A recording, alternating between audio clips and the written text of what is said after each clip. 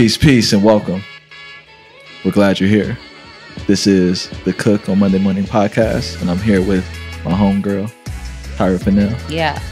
Welcome. We're here. Welcome. How you doing?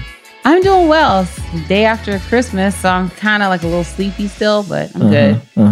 Yeah, I was trying to figure out the other day, like how we actually met, because I know you've been in the city for how long now? I know how we met. Okay, what happened?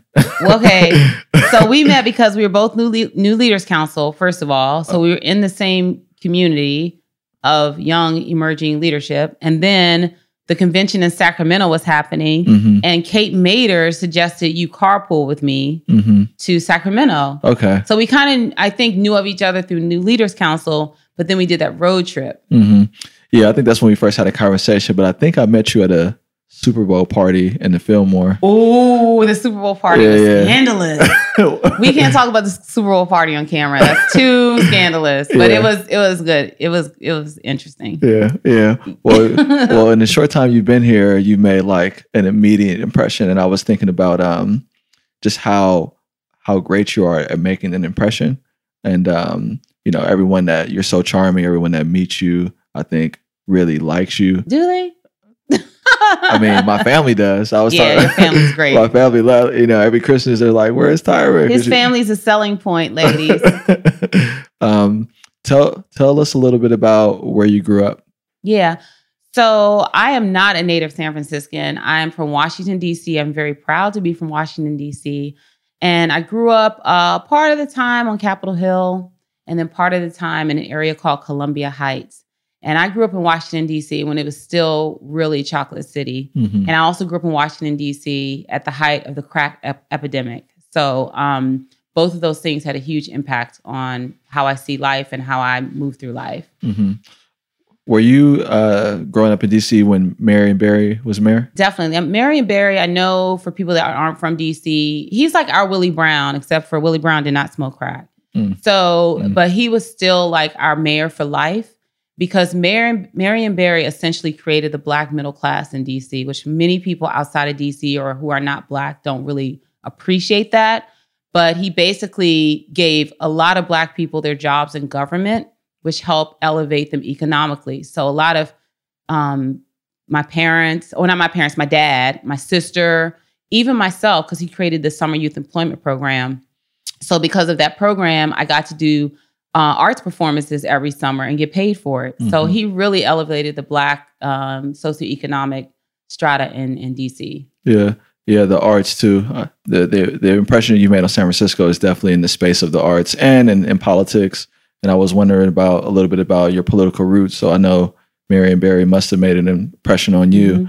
What were your parents like? What was your upbringing like? So my parents have a very old school story because they grew up together. They met when they were like 5 and they lived around the corner from each other. And it was a whole story of my mom always loved my dad. My dad didn't like my mom until he got drafted to the Vietnam War. And she went to college in Alabama. And then she would write him letters.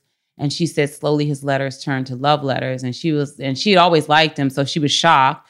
And then when they both got back to DC, they just got married. So it was like one of those, like 21. So very old school story. They were married for 47 years before he passed away. And so I grew up around the corner from both sets of grandparents. I never had babysitters. I never had boxed food for dinner. I always had homemade meals. So very traditional family nucleus. Okay. And who would you say you take more after, your mom or your dad, or neither, or what? My fashion sense, my dad. Okay. Definitely. And my mom probably majority, except for the crazy part. That I hope I kind of do have a little of that. But she's extremely smart. She's extremely political, though she will not say that. She says she hates politics. But she grew up, she worked in the Office of Civil Rights and Department of Education with Clarence Thomas when he was, and so she got to work with him during her time at Civil Rights. And let's put it this way, she didn't feel Anita Hill was lying. And then she moved on to work in policy. Obviously, she had to implement No Child Left Behind, which she had a lot of issues with, but she worked on national education policy. And through her work and, her doing events at the press club and things like that, kind of got me introduced to the world of politics in a roundabout way, though she would never call herself a politician, ever. She's not into it. Yeah, yeah. And you went to Howard. I went to Howard. I'm actually a legacy student because I'm third generation Howard University. Oh. And I went to grad school. So it's a very different experience than undergrad, but I definitely have like HU under my belt. Okay. Talk a little bit about what Howard was like. I mean, it sounds like you always knew you were going to go, or is that the case or not? Yeah, well, I'm from DC, so I had the Chocolate City experience. So my advice to any young person is if you grew up in a predominantly Black environment, you don't really need the HBCU experience in undergrad. It's probably good you get the opposite experience just to be, just have a diverse experience. But if you're a Black kid that grew up in Iowa or predominantly white areas, then I think an HBCU is amazing because it does really instill self-esteem and affirmation. Like, it's an amazing experience. And I feel like at some point, either undergrad or grad, every Black child should experience an HBCU. Mm-hmm. I don't care if it's like a semester at the school or whatever, but yeah. How does the school accomplish that? Or how would you say they go about doing that? I think if you're not from a concentrated area with Black excellence, like I'll give you examples. San Francisco. Mm-hmm. San Francisco, not of yesteryear, because I think it was a bit better, probably when you were growing up, right? Right. But now, when I moved here like 10 years ago, I've always lived in cities with progressive Black populations. I've lived in London. I lived in New York, DC. Large Black populations of all types of Black people, rich, poor, professors, drug addicts, you name it. Mm-hmm. Here, when I moved to San Francisco, I lived in Coal Valley, and I would go to work every day downtown, and I would just see homeless people or very under the underclass. Mm-hmm. And it caused me to become depressed without me even being aware of what was going on until maybe 7 months later. And I was like, where are all the Black middle class people? And they're certainly here. They're just not concentrated. So what an HBCU does essentially for someone that comes from an experience like that is it concentrates all this Black excellence in one body where you're walking around every day seeing these amazing thinkers, artists, just people, and you're absorbing that. So that's what an HBCU does essentially. Yeah. Yeah. And I think you're referring to the news report that came out sometime within the last few months about 40% of the 40% of the homeless population in the city is African American. Right. And so a large percentage of who you see who have housing insecurity or suffering on the streets are African American. Right. And I'll since we're going to lead into San Francisco politics, I'll just give you this thought of mine. I feel like it's affects the way people treat Black people and perceive Black people, even Black people. So, example, I consider myself probably in the bourgeoisie class of Black life. But you intermingle with. I intermingle, so I'm not Marxist in the sense where I only deal with the middle class. So that's true, but that's how I'm perceived. And I feel like talking about Black people. I feel like Black people, a lot of times in this city, are more okay with digesting the narrative of a Black person coming from poverty, the projects coming out of that, than a Black person that steps into their power from a position of privilege. Mm-hmm. And so that is some of the ways subconsciously only seeing Black poverty affects our mentality. The way it affects other ethnicities in the city is when they meet you, they just assume you come from poverty. And that's not good either because they're always moving at you from like you're moving in a deficit. Right. So HBCUs essentially sort of help reverse that in a young person's ether. Like the young person goes there and starts realizing, wait a minute, all that I am is not the projects or poverty or subsidized housing. I'm also this and that and this and that. You know what I mean? Mm-hmm. Yeah, it's embraced, it's normalized, it's expected. You build a community of people that want to push you toward excellence. And it was interesting because on the first podcast, my first guest was from Jamaica, and I talked about a lot of what you were mentioning when it came to this deficit mindset and how I didn't see that in Jamaica because there was like everybody owned every aspect of, you walk into the bank, it's all run by Black people. Right. You walk into Chinese food restaurants and it's all Black people working there. Right. It's just like the whole country. Very different. Yeah, it's like you don't have to be relegated to a particular type of career You meet people that have a lot of different professions who look like you. Right. And it sounds like the HBCU experience also offers that to people. Right. Yeah. Yeah. But you have really, we mentioned the arts, and talk a little bit about your career in the arts, how it started, what it looks like now. Mm-hmm. So my father this is nothing against my father. So he was a very urbane guy. For a Black man brought up in the 60s and 70s, he was kind of atypical. He's very much into alternative jazz, like fusion, John Zorn, Coltrane, 70s Coltrane, 70s, 80s Miles Davis, just into very avant-garde music, abstract art. So growing up, he would take me to concerts, little holes in the walls where it would just be like music was like chaos. I didn't know what was going on. He would, those Carlos Rossi bottles of wine, those like gallon jugs of wine. You'll see them. Oh, Ross. Okay. Yeah. So his favorite thing to do was to take a bottle of that wine in the basement and just listening to it was jazz, but it was fusion. So it was like really chaotic. And he just liked doing that. So he took me to the Kennedy Center to see a Kronos string quartet. And Kronos is neoclassical. So they play like Hendrix and things like that. And that really, I was like 6, I think. And that impacted me forever. That was and the cellist was a woman. And so the next week or so, I went to the DC Youth Orchestra and I registered to play cello. So that's how I started in music, playing cello with the DC Youth Orchestra. I actually didn't know that you played an instrument. Yeah. And then when I got to the 9th grade, I applied for Duke Ellington School of the Arts, which is an arts magnet school in DC. And it was either continue playing cello or do something else. And I didn't feel like I was going to be a classical musician. I just, So I applied for Duke Ellington as a literary arts major, which essentially means I wanted to be some sort of writer, movie producer, or something like that in the media arts. But my first year in, I used to sing with these girls and we called ourselves Shades of Ebony. It's really bad. Oh, wow. But we would do club gigs. We would do backup singing.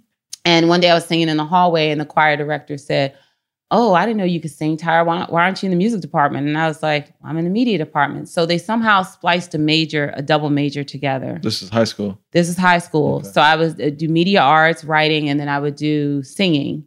And we would go on tours and everything. And I was in Dreamgirls. That was like the biggest thing I did in music in high school because I was Dina, which is a star, Dreamgirls. And that kind of how my career continued. I moved to England. I was a songwriter. So that kind of morphed into being a professional songwriter and singer. So sometimes I'd write the songs, sometimes I'd perform the songs. And I actually got to perform at some pretty major events in England. And that was pretty much my 20s. So yeah, that's my foundation. And my foundation in the arts is music. Okay. Yeah. I didn't know that you can sing until you start singing at our Christmas party. It's Christmas party. We was doing like a singing competition between the guys and the girls. And Tyra organized all the women in my family to be her backup singers. And then she starts singing, and it's like angelic. Like, you have a really beautiful voice. Yeah, thank you. We had like dance moves and everything. It was good. Yeah. It was that coordinated dance moves. Yeah. But I didn't know that you were touring with a musical. That's dope. that was in my 12th grade year of high school. But it was an upset because that role is really, if you know Dreamgirls, it's a very difficult musical to sing. And Dina is supposed to be Diana Ross, so she's the lead. So that was a big deal. And that actually gave me the confidence to apply to music school for college. Yeah. Because I still didn't see myself as a singer. And I really never did. That's why I morphed into more production, which I do now. Right. Because I could sing, but I was more of a business person and I was more of just a hard worker. So I knew I was never going to be like Beyonce. Okay, like she has it. And there are people out there that have it and all they want to do is art, right? I wasn't that person. So I took some life inventory at 28 and I was like, okay, no, you gotta figure out how to remove all this stuff around. Yeah. And that's how I got to know you really, was as a person that was enterprising, that made things happen, that pulled people together and that, manifested ideas, which I truly appreciate about you. So I saw that you doing that at different iterations. And then it happened in a large way through Bayview Live. Yeah. And so talk a little bit about Bayview Live, what that is. Yeah. So basically, when I moved to San Francisco, I got a job at the Arts Commission. And the Arts Commission's job is to do things citywide around arts policy re-granting, grant making, and that's largely their role. So I was kind of out of place in that position. I'm not a slow mover. I move very fast. I move at a private sector pace, and the Arts Commission is government, which can be slow. Mm-hmm. And I was introduced to the Bayview through my work at the Arts Commission and realized that the resources they were given by the city for arts production and arts vitalization was too small for the overwhelming perception people had of Bayview, meaning Bayview has had a bit of a history of violence in the community, of all sorts of things for a number of reasons. So people in the neighborhood are still a little nervous to come to the commercial corridor, let alone people outside the neighborhood. And what that causes is a huge economic deficit. People don't want to patronize the businesses or the restaurants. So there's a lot of attrition. And so you need a flow of foot traffic for the businesses to thrive. And a $5,000 event is not going to work. That's not going to bring people out. And so I decided to actually, after producing Third on Third at the Arts Commission, where I had to really bootstrap. I forgot about Third on Third, yeah. One, I didn't like that because I created that within the city owned the concept. Yeah. So that what's Third on Third? What was Third on Third? Third on Third, the initial concept was supposed to happen every third Thursday of the month. And I was so impressed by First Fridays in Oakland that I modeled it after that. Mm-hmm. So the third Thursday of every month, something was supposed to happen in the Bayview throughout the corridor, and every merchant site, they'd have art. And then on Mendel Plaza, they'd have the crux of the activation. Mm-hmm. Maybe Los Rocas performed one time. I was there, and so forth and so on. So one, the city owned the idea. Two, because I worked for the city, they didn't want me to produce it. So they actually granted the money to the Opera House to do it. And the Bayview Opera House? Yeah. And Barbara from the Opera House is amazing, but it wasn't me. And it wasn't my vision. So that really upset me. And that's what made me start thinking about moving out of that and starting my own organization so I can really be more nimble. And I knew Bayview needed to be a Black cultural district. And I knew they needed a major festival. They're the only neighborhood in the city that doesn't have its own major festival. And that's where Bayview Live was created. Mm.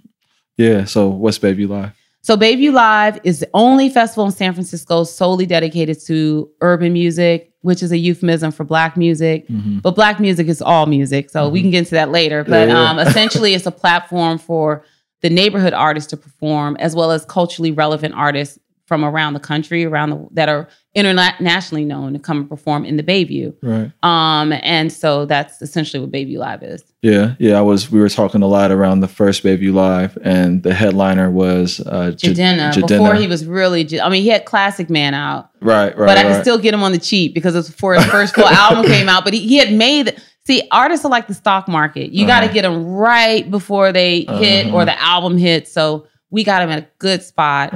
And you at the time, thank God, I just needed partners. And Mission Bit came in and was a partner. And nobody really believed in Bayview Live and Imprint City. Supervisor Cohen did. And she believes in me in every, like Third on Third, she funded Bayview Live. So she's always been a believer. So. Yeah. Supervisor Malia Cohen was a former supervisor of District 10. Right. She's now the Board of Equalization. Right. Chair. Yeah. For the state of California.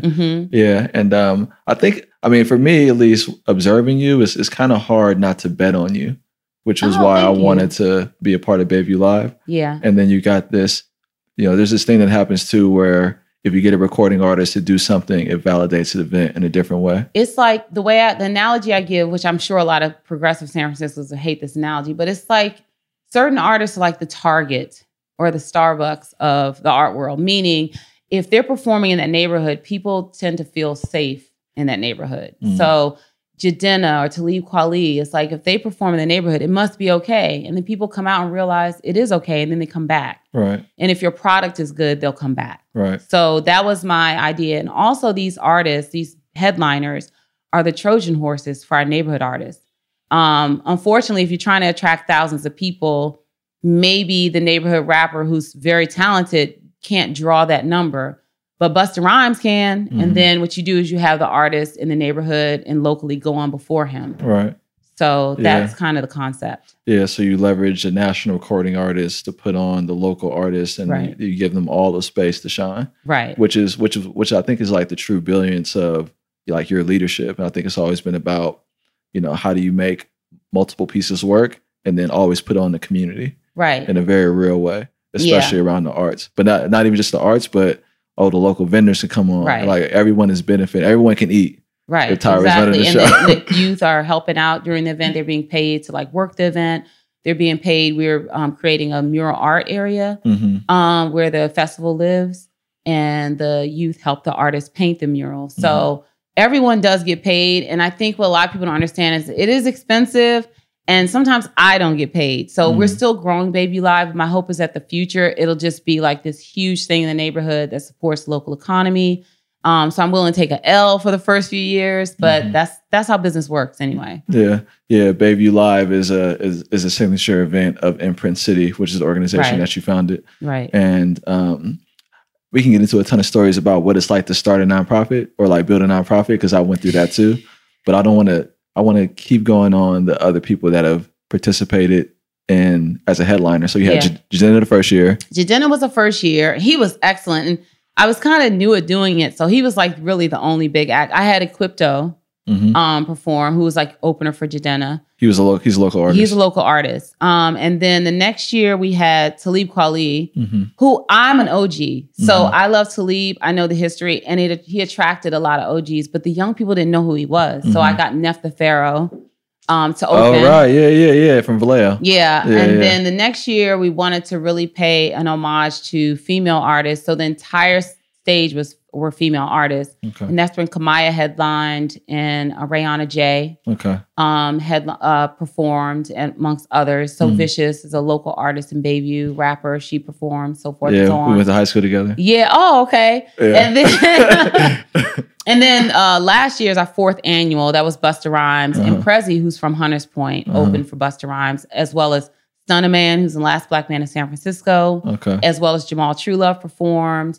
And then we had an after party. So this is the first year we had an after party, and we had all sorts of people, local artists performed. It was cracking. Okay. So, where was the after party? That was at Laughing Monk Brewing. So when it starts getting cold, everyone could move inside. Yeah, you know? Yeah. What street is Baby Live on again? Baby Live is on Egbert Avenue between 3rd and Jennings. Okay. Yeah. I know about Busta Rhymes' reputation about being an incredible performer. Oh, Busta. Yeah. Yeah. But, when Talib came, I always want you to win, but I'm not really a big Talib fan. I think that like his voice is kind of annoying. Oh, so, Talib. Can I tell you? Okay, so Busta Rhymes. So let's talk about the juxtaposition between artists. Talib Kweli was such a nice man. Okay. And they're all talented. Such a nice man. Busta Rhymes is the first time I worked with a superstar, like with all that comes with that. And so he was a little more to handle, but when he got out of his car, we finally got him out the car. Oh, what's the story? Well, the thing is, people were like, people have no idea what goes on when you're producing stuff. I was dealing with so much chaos that day, and people were coming up to me, and I was like, I don't have no time. I'm trying to make sure Busta Rhymes has his food right. He wants Jamaican food. Shout out to Kingston 11 for catering, because I was like, where you get Jamaican food in San Francisco? And so we had his food right. Then we had him perform for 45 minutes, and I'm only performing for 30 minutes. So he wouldn't come into the venue until I went on Instagram and changed it. The problem is my graphic designer, it was a Saturday, so he wasn't around. So I did literally do it on PowerPoint. It was ridiculous. But finally he gets out the car, and the crowd went wild. He was excellent. He was worth, it was like giving birth. Like it was so much pain, and then when you get the baby, you're like, yes. So he was excellent. Yeah. And the neighborhood's never gonna forget that. And it was the first time he performed in the Bay Area in like 20 years. Wow, you bought Busta Rhymes to the baby. Yeah. There was like that song you had with Janet Jackson when I was in high school. And they had the little water music video. Yeah. He's an OG too. So that's why we got Prezi. Because Prezi is the younger artist, and he's from the neighborhood. So that was really nice. Yeah. Do you know who's performing in the coming year? You got somebody booked yet? See, the issue with Baby Live right now is that I'm always chasing the train. So right now I have to raise money. And then by the time I get the money, sometimes it's late in the tour season. So I'm kind of left pulling from, scraps, so to speak. Okay. So I'm hoping to raise the money a little earlier so I have more variety of who I should get. But this year we're trying to go for more of a Black Future theme, I think, which is more like Duckworth, kind of Anderson .Paak or just a little more Afro punk. Okay. So that's the theme we're kind of thinking this year. We also were thinking of doing a Bayview Bounce edition with like Big Frida and that whole energy. So we're grappling with like what theme we're going to do this year. Yeah. I think it's a good time for events focused on the Black community. Like what you do in Bayview is great. This year I went to the, what is it, Afrotech? Yes. I checked that out, and there was a lot of people from, I didn't really go to any of the workshops. Right. I was just kind of looking at the scene. Yeah, I was just kind of watching people, and there's more and more things like that popping up, and so I hope that it continues to build traction. I'm sure it will with you at the helm. Yeah. So hopefully, is there like a newsletter people can sign up for to hear about that? So if you go to imprintcity.org, you can sign up for our newsletter, and we put out quality, so we won't be loading with a lot of crap, but it keeps you in the loop on all the events. We do about 10 to 12 events a year. Okay. So it keeps you in the loop on the events that we're doing and the artists that we're trying to put on, because we have a lot of great artists in the Bayview. Mm-hmm. Yeah, and you're also running for office right now. I'm running for the DCCC, the Democratic County Central Committee. And people are like, why are you running for office? Well, first of all, because what is the DCCC? DCCC basically is a tentacle of the Democratic Party in California and essentially National Democratic Party. So the way it's structured is every jurisdiction has a body called the DCCC that feeds into the larger structure of the California Democratic Party. And our job is to register voters, to endorse candidates, and to help strengthen the party platform through different things, through resolutions. Okay. Yeah, and you make endorsements on local candidates. Yeah. And also we do influence, like we go to the conventions and we can vote on like presidential nominees and legislation on a larger scale. So that's just some of the highlights. Yeah. As a person that ran for Board of Education twice, like the first year I didn't get the DCCC endorsement. I lost by like less than 1% of the vote. Ooh. The second year I did get the DCCC endorsement, and I was the third place vote getter. I won the race, but the gap between me and everybody else was like 50,000 votes. So they have an impact. They had an impact. They have a huge impact on what they consider low ballot races. Right. So last year was kind of odd because for the school board race, two people got the DCCC, and one that didn't get it. It was like very, very abnormal. Right. Like Gabriela Lopez didn't get the DCCC, but she ended up coming second place as a vote getter, which is very unusual. Right. But people don't really. I think a lot of San Francisco residents don't. They don't really know who's on the DCCC. They see endorsed by the Democratic Party, and they'll follow that slate because like, I'm a Democrat. I'm gonna take that into the ballot. But there's been some things that you brought up around the way that the race is going and who's running that I wanted you to speak to. So I know politics is always like, you have them and they, like us and them. And in San Francisco is no different. The funny thing about San Francisco from a Washingtonian perspective is that they're kind of similar. But they figured out a way to divide themselves into what they call progressives and moderates. So right now, there are a lot of elected supervisors that are running for the DCCC on what is called the progressive, quote unquote, side. And that's problematic to me because the DCCC essentially should be a body of emerging thinkers, grassroots activists to create a check and balance from the long arm of City Hall. So you don't want elected supervisors on the DCCC to endorse their friends, endorse themselves for office. And also you can raise money through the DCCC to fund other races. So you could essentially use it as a slush fund if you're a sitting elected official.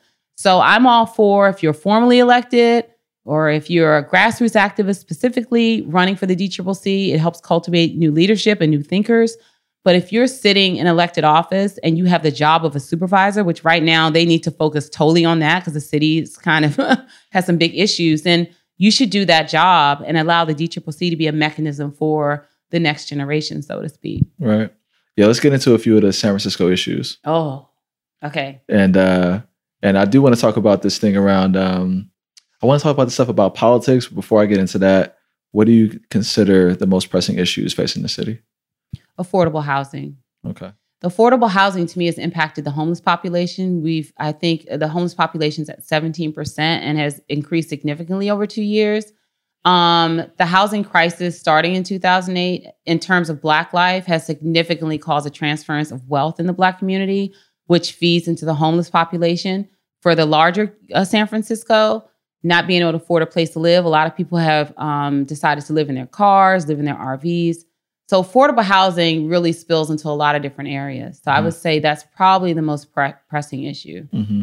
And how would you evaluate the city's ability right now to solve that problem?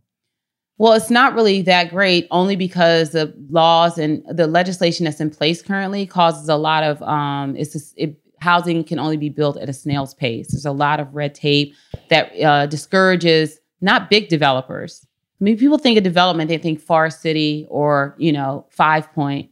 They don't think of mid-range and mom and pop developers. And our legislation and our NIMBYism is largely affecting the smaller developers' ability to come in and support housing in San Francisco. And so I think that's an issue. All the red tape costs a lot of money. It also prevents people that have vacant. They have a vacancy tax coming down the pipeline. As someone that supports small business owners, I think the vacancy tax is good in its spirit, but I think that before you can impose a penalty to people that may not have the ability to pay for a remediation of their space because it's so expensive, you need to streamline the permitting process and how much it costs to actually get your space remediated. Yeah. I definitely agree with the point about our policies affecting the small and mid-range developers or people who really want to do business with the city or do business not with the city, but in the city. It takes about a year to get through permitting for any sort of like housing change. If you want to, add a floor or remodel a kitchen and so if you're the bigger developer, like you say, you have really long money to wait out that process. 30 years is how much it takes to really see a return on investment for a development. Okay. So if you're Forest City and you develop Times Square, you have that bandwidth. Right. But if you may be up and coming or starting Black developer looking to do business in the city and you don't have that type of backing or capital, we've been trying to do it at the school district, we have a goal now. We're trying to create a policy around building 550 units, which I think should be more, but looking at district property as a place to build housing for educators. Right. And as we look through who can do that in the most effective way, there's been a lot of conversations about bringing in nonprofit developers to do the work, but the big constraint is that they need city money in order to finance the projects, and the city is really constrained because our county, the school district is a separate jurisdiction from the city and county of San Francisco, and the city has a bunch of housing demands, and so us waiting on the city to give us money for our jurisdiction is like it really. I mean, if I was having an issue with the Arts Commission, that's a microcosm of like this bigger issue. I mean, if I was dealing with the snail's pace of the small little Arts Commission, imagine dealing with the mammoth of changing housing policy that can make building more efficient, which is what the mayor is going up against right now, figuring out how to manage the market rate side of housing, which essentially funds the below market rate side of housing, and then also make it and include a broad range of people that need housing, middle income, low income, so forth and so on. Right. Yeah. And the debate around housing, it really is interesting because like my grandmother, right? The home that she lives in, her father bought in 1947. Wow. And they bought it for like $6,000. Why did you have to tell me that? That's every time I hear those figures. Right. Well, they bought that house and the house behind it. And, it's in Hayes Valley, which is one of the most expensive, which is where we are now, one of the most expensive places in the city to live. And at that time, it was redlined. So, it was redlined by the federal government. So banks weren't lending to people that lived in their neighborhood because it was considered a blighted neighborhood because they had Black residents there. So gentrification, I mean, it's been a big story in San Francisco. But if you talk to her, like she is a, not in my backyard person. And it's primarily because the density of the city and the changing diversity of the city is really, she's one of these people. I think it's like a lot of long-term residents that seeing the city change, they want to put constraints on the amount of building. But when that happens, everyone, as a result, if they live in the right area, their property value goes up, but it puts a lot more it makes it a lot harder to build in San Francisco. Right. And so it's harder for people to actually have affordable housing because we don't have more housing in general. So, the demand we is also really need the west side to step up a little bit. The southeast side of the city, which includes Hayes Valley, District 5, has taken the lion's share of development. And so is creating a lopsided city. That includes navigation centers and transitional housing. We know there's a lot of wealth on the west side. We know there's a lot of single family homes on the west side, which makes it difficult. And there's not political will because those wealthy people give to campaigns. But we do need to start looking holistically, not only at the city and getting the west side to do their fair share, but also regionally. Regional housing and a regional housing plan and liaising with San Jose and Oakland is very critical. And also that leads to the transportation issue. Because if you're going to have people moving out further, whether it's the west side or Oakland, the transportation needs to be seamless and it needs to be connected. So your fare from BART should roll to your fare to Caltrain, should roll to your fare to Muni. Spur's working on all that stuff, at least the plan for it. So the people that live on the west side, I mean, maybe their neighborhood is very different from Hayes Valley. They didn't go through the same gentrification that my grandmother saw. Right. But their reasons around being cautious about housing, I think, are similar. Yeah. And there's also been a big push to only make it affordable, which I think there's a lot of merit to, but it ends up also pricing out a lot of middle class families, which we've really lost in San Francisco. Totally lost. Like, I think, again, like, I lived in England, which is quasi-social. It's not a socialist. It's not a socialist country. It's quasi. So that means that my friend whose parents were doctors, he lived in their brownstone. And next to him was a teacher. And on the other side of him was a single mother on Section 8 or, in equivalent to Section 8 in England. So the neighborhoods in England, because of the structure, are very economically mixed. And we need to encourage integration and economically mixed housing in San Francisco as well. But the middle class definitely needs to be paid attention to because those are all of our teachers, all of our first responders and people like that. So. Right. Yeah. Let's get back to Black people. Yeah. Let's get back to Black people, man. I don't know. Yeah. Because you can't unring a bell. Right. I think the city, I mean, what do you think about the idea of the city having a Black agenda? I think that's a lot of political theater. Okay. And I'm very aware of political theater. A lot of stuff going on right now is political theater. And to people, most people don't pay attention to politics. I do. Right. So the Black agenda is something Gavin Newsom first, or from my understanding, he put together a whole committee to put this Black agenda forward, and they codified it in this like booklet, and it's really good actually. And then he left office. He moved on to another office, and there was no funding for implementation.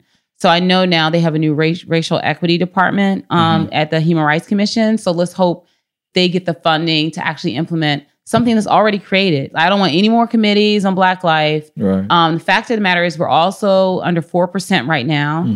And that means that we don't have political might and we don't have political money to really get the city to pay attention to us in a real way. Right. So we definitely need coalition building. I know people hear that word, but to me, the mission and the brown community is a great coalition to have with the Black community to help us have a little more weight. Right. But I'm interested to see what this new department is going to do, see if they're get funding to implement some of these great ideas. And regrowing the Black population is going to be a challenge because you have to ask yourself, if I'm a Black person in the middle class, why would I want to live in San Francisco? There's no socialization here.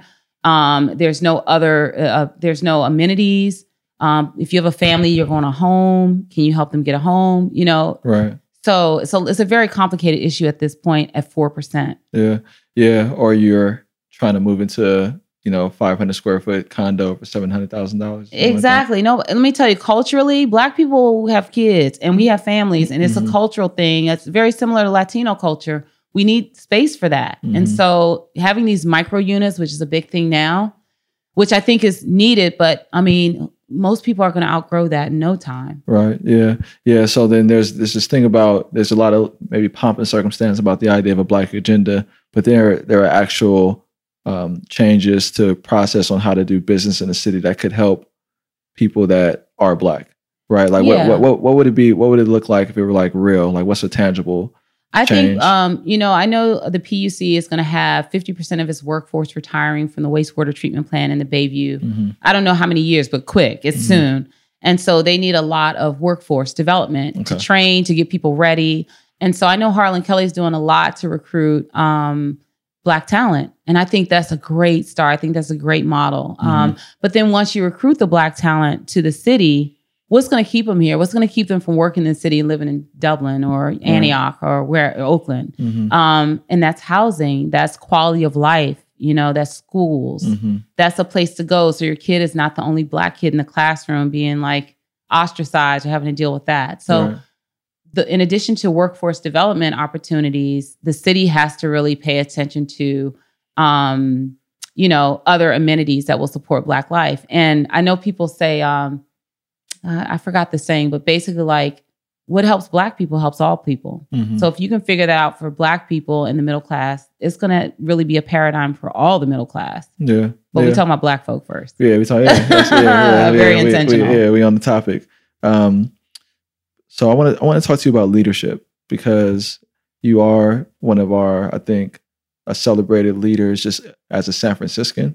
Not just a Black leader, but a leader just in the city, a black female leader, which is important. How do you think about leadership? Like, what is your leadership approach? I'm very big on, before I decided to run for office, because even years ago, people asked me would I run for office, but I didn't feel I had a body of work.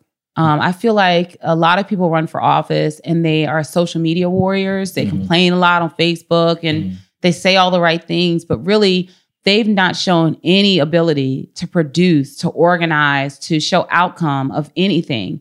So why would I trust them to run my city or run my neighborhood? So my biggest thing initially, if I were to run in the future, is I want to really show people that I've done the work, that I've built something, that I can show quantitative measures. That is very important to me. Of any leader I support, I want to see that background. Also, I want to know that I want to know what community you're serving. I want to know where you hang out. I want to know like that balance. I don't want to see you just hanging at like galas and dinner parties. I want to see that you're really a grassroots person. So those are some of the things I hope to model. And also like, I hope to see in the leadership I support. Okay. The last thing I wanted to ask you about was legacy. And so, you know, when I started a consulting firm named after my great-grandfather. He's a person I mentioned that bought the house on Oak Street. It's called the Luther Harris Holding Company. And this is his dictionary. Oh, yeah. And this is my great-grandmother's chairs. And, you know, he had like an 8th grade education. He came to San Francisco. He passed with like several properties. He built a sawmill in Arkansas, all at a time before Black people could vote. Legally vote in the country, or before the Civil Rights Act passed, which actually made it real for the community. How do you think about your legacy? I always said to myself, like, I'm not from San Francisco, so I don't have family here. So, you know, the recession is upon us, things happen. And if for any reason I have to leave San Francisco, I wanted to be a part of making Bayview a Black cultural district, which I helped co-author the legislation. And I want Bayview Live to live on and be like basically a mini outside lands on the Southeast sector. And if I leave and those two things are thriving, the cultural district and the festivals, I'm happy. So that's kind of what I mean, that's obviously as I grow politically and my vision of that may become bigger in terms of legacy, but I know like that's what I hope to leave imprinted on San Francisco. Imprinted. So how can I learn more about your DCCC campaign? Yeah, so you can go to Tyra Fennell SF as in sanfrancisco.com to learn about my DCCC campaign. Also like me on Facebook, Tyra Fennell for DCCC, because I do a myriad of my policy positions, things I've done. Obviously, I like photos, so on my Facebook page. So that's a little more fun than just my website. But go to my website, tyrafennellsf.com, or Tyra Fennell for DCCC on Facebook, or Tyra Imprint on Instagram. Okay. Thank you, Tyra. Thank you. Yeah, this was fun. Yay. So, peace, and thank you for listening to another Cook on Monday Morning podcast. I'd like to thank Tyra Fennell for being our second guest on the show. This has been really fun to do. I look forward to having a range of different types of people talking about all that they do, whether it's in San Francisco in some other city, interesting topics that I hope will inform and inspire you to have a different approach to how you view your week. We want to change what it means to what you think about a Monday morning. And so thank you. This podcast really started with a newsletter that I distribute every Monday morning, called Cook on Monday Morning. You can subscribe to that podcast at stevoncook.com. Please also feel free to share this podcast or the first one or whichever content on the website or on YouTube that you think is appropriate to the people that you think would benefit from it. You know, I don't really believe in like the like and subscribe and comment game. I'm not really in there for that. But hopefully if the content is good, you feel compelled to, you know, share it with people that you think will benefit from it. Now, if you are a person that's interested in creating your own podcast, reach out to me at info@stevoncook.com. We can help you set up the audio and video for your show. You know, I'm producing this myself, but I really want to be a resource for others that may not have had the equipment or the technical expertise to create something on their own. So if that's of interest to you, reach out to me at info@stevoncook.com. If you are interested in working with me through my consulting practice, I started a consulting business. It's a small boutique company. I named it after my great-grandfather. It's called the Luther Harris Holding Company. And I focus on strategic advising to help companies meet different business objectives that they have, whether it's around community engagement, strategic growth, brand awareness, etc. So you can also reach out to me regarding that at info@stevoncook.com. Now, finally, I just want to thank the people that made this podcast possible. I want to thank our videographer, David, for all of his great work. I want to thank Fernando and Cinco Marquez for the editing that he does for the podcast. I want to thank Tyra again, who is our host today, or our guest today. Finally, I want to say a general thank you to all the people who I think make San Francisco the incredible place that it is. From our people that teach our students, that drive our buses, that keep our streets safe, our fire service, our garbage collectors, you know, everybody that helps the city run. Thank you for the work you do. I am your biggest fan. I want to see you thrive, grow, and I don't think you're appreciated enough. So I just wanted to say thank you to all of you that do that work as well. If there are particular guests or topics that you want me to cover, please let me know. You can obviously view the podcast on YouTube, but it's also on Spotify and wherever else you listen to podcasts. So again, I look forward to taking this journey with you. Thank you for listening and have a great week. Peace, and we out.